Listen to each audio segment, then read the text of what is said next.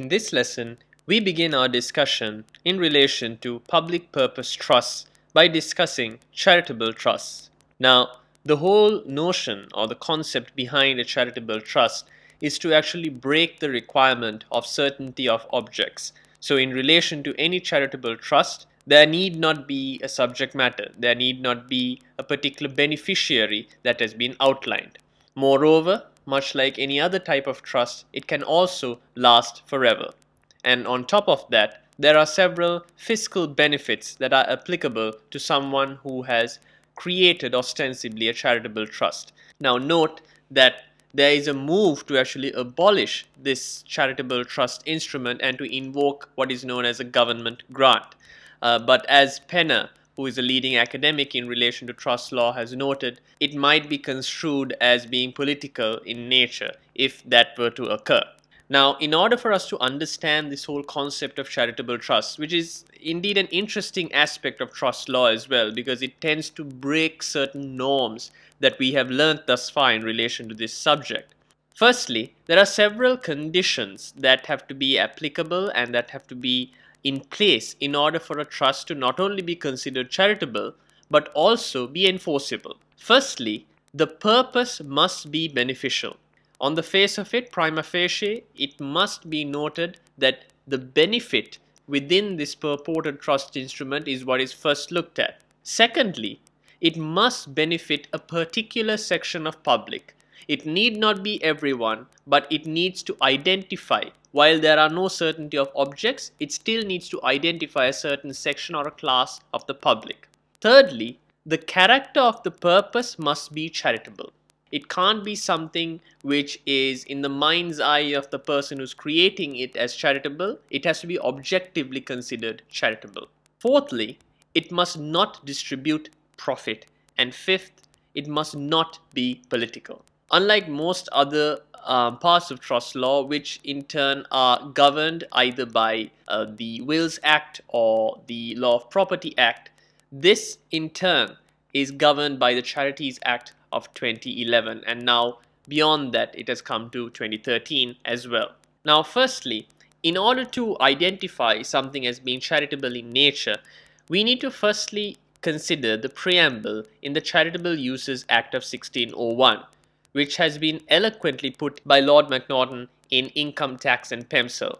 This is a seminal case in relation to the outlining and definition of charitable trust, which I urge you to have a look at and is available in your case summaries. This outline, which has been noted by Lord Macnaghten, has actually been incorporated into the Charities Act as well. So, in doing so, we must identify either firstly, the trust is for the relief of poverty; 2, it's for the advancement of education; 3, it's for the advancement of religion; or 4, it's for other purposes which are beneficial to the community at large. Now, note that it has been suggested that tax relief should be provided to charities as well, because what they're doing would have to otherwise be borne by state regardless. So let's have a look at each individual consideration, as in the relief of poverty, advancement of education, advancement of religion, and the purposes which are beneficial to the community, one at a time. Firstly, in relation to the relief of poverty, it's a trust for those who would otherwise have to go short. So note here that the charity itself, as we noted earlier, can be limited, but firstly, must not name individuals. It must be for a class of people, not particular individuals. And secondly, it must be for the poor. It has to be specifically outlined that the people who this trust is meant for are in fact going to go short if this was not in place. So, for example, in Ray Gordon, you had ladies of limited means. In Dingle and Turner, you had poor employees. It has been specifically mentioned as well. And in Ray Sarisbrick, you had poor relations.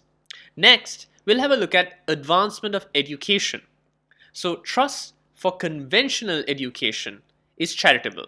So, for example, museums, as in British Museum Trustees and White, or extending to the artistic education, as in Royal Choral Societies and IRC. Even for that matter, sports, as in Ray Marriott, have been considered as the advancement of education and have been held valid. However, this does not apply to political purposes which are masquerading themselves as education or research. If I may hark back to the very first thing that we discussed in relation to public purposes, as noted by Penner as well as a concern, there is a move to abolish these charitable trusts and to invoke this government grant. The purpose why it's not happening as well is because of this whole apolitical nature of it as well. So, for example, student union political campaigns is not considered charitable, but political clubs in schools are. Now, this is a good example if you are attempting an examination question to actually pinpoint and show the difference, because there is a fine line in some context, but here the distinction is quite clear. Next is advancement of religion. Now, the interesting fact about this is pre-2006, since there was another Charities Act back in 2006 as well, pre-2006, religion to be considered as a religion and therefore for the trust, for the charitable trust to be applicable, required a god, an ostensible, omnipresent, singular being. But following the 2006 Act, there is no such requirement. Have a look at Ray Southplace Ethical Society, where it was noted by their lordships that religion concerned with man's relationship with God, and morality is man's relationship with man. Now, the other purposes, as outlined earlier by Lord Macnaghten in the case of PEMSL, refers often to this preamble of 1601, the Act of 1601. What this necessarily means is we need to have a look at different situations which do not fall within the ambit of the previous three instances that we discuss. So, for example, in AGN National Provincial, it was noted that a trust must be beneficial to the public and charitable in nature. So these are certain stopgaps that have been put in place in relation to charitable trusts so as to make sure that there is fairness that happens across the board regardless of whether it falls into one of these categories. So, for example, inexpensive sanitary disposal of dead as per Scottish Burial Reform in Glasgow, or the access to free internet was considered charitable, as in Vancouver Regional and Minister of National Revenue. But this whole access to the free internet, I must note, it was actually a strained interpretation in relation to this case, because what they actually took into consideration was the access to the information superhighway and connoting or connecting that to the concept of bridges and ports. Quite an interesting interpretation as well, but to each his own. Before we round out the charitable purposes or the public purpose trust component of this lesson, we need to understand the public benefit requirement, because this is something that is systemic and it goes into the heart of public purpose and charitable trusts. So what the public benefit, while there is no definitive definition outlined in pretty much any case out there, because each individual case looks at it differently based on the facts presented to court, in relation to this particular context, when you think about public benefit, what we must note is, firstly, the trust must be beneficial and not detrimental, and secondly, must be for the benefit of the public and not private individuals. So harking back to the previous point that I noted, it can't be for individuals, but it has to be for a class of people.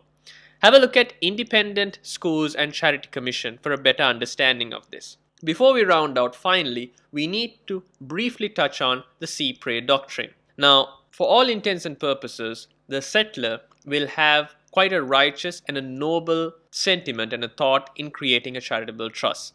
But there are occasions in which a charitable purpose might fail for want of methodology or because it being impractical.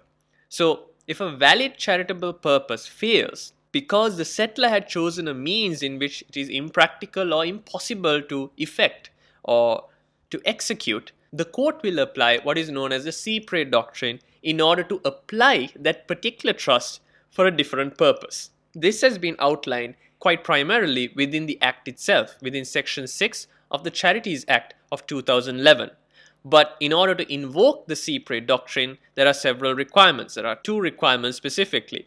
Firstly, it must be a valid charitable trust, so it has to fulfill one of the four criteria or the categories outlined in PEMSL. And two, the trust must have truly failed. There must have been no way to recover the trust either.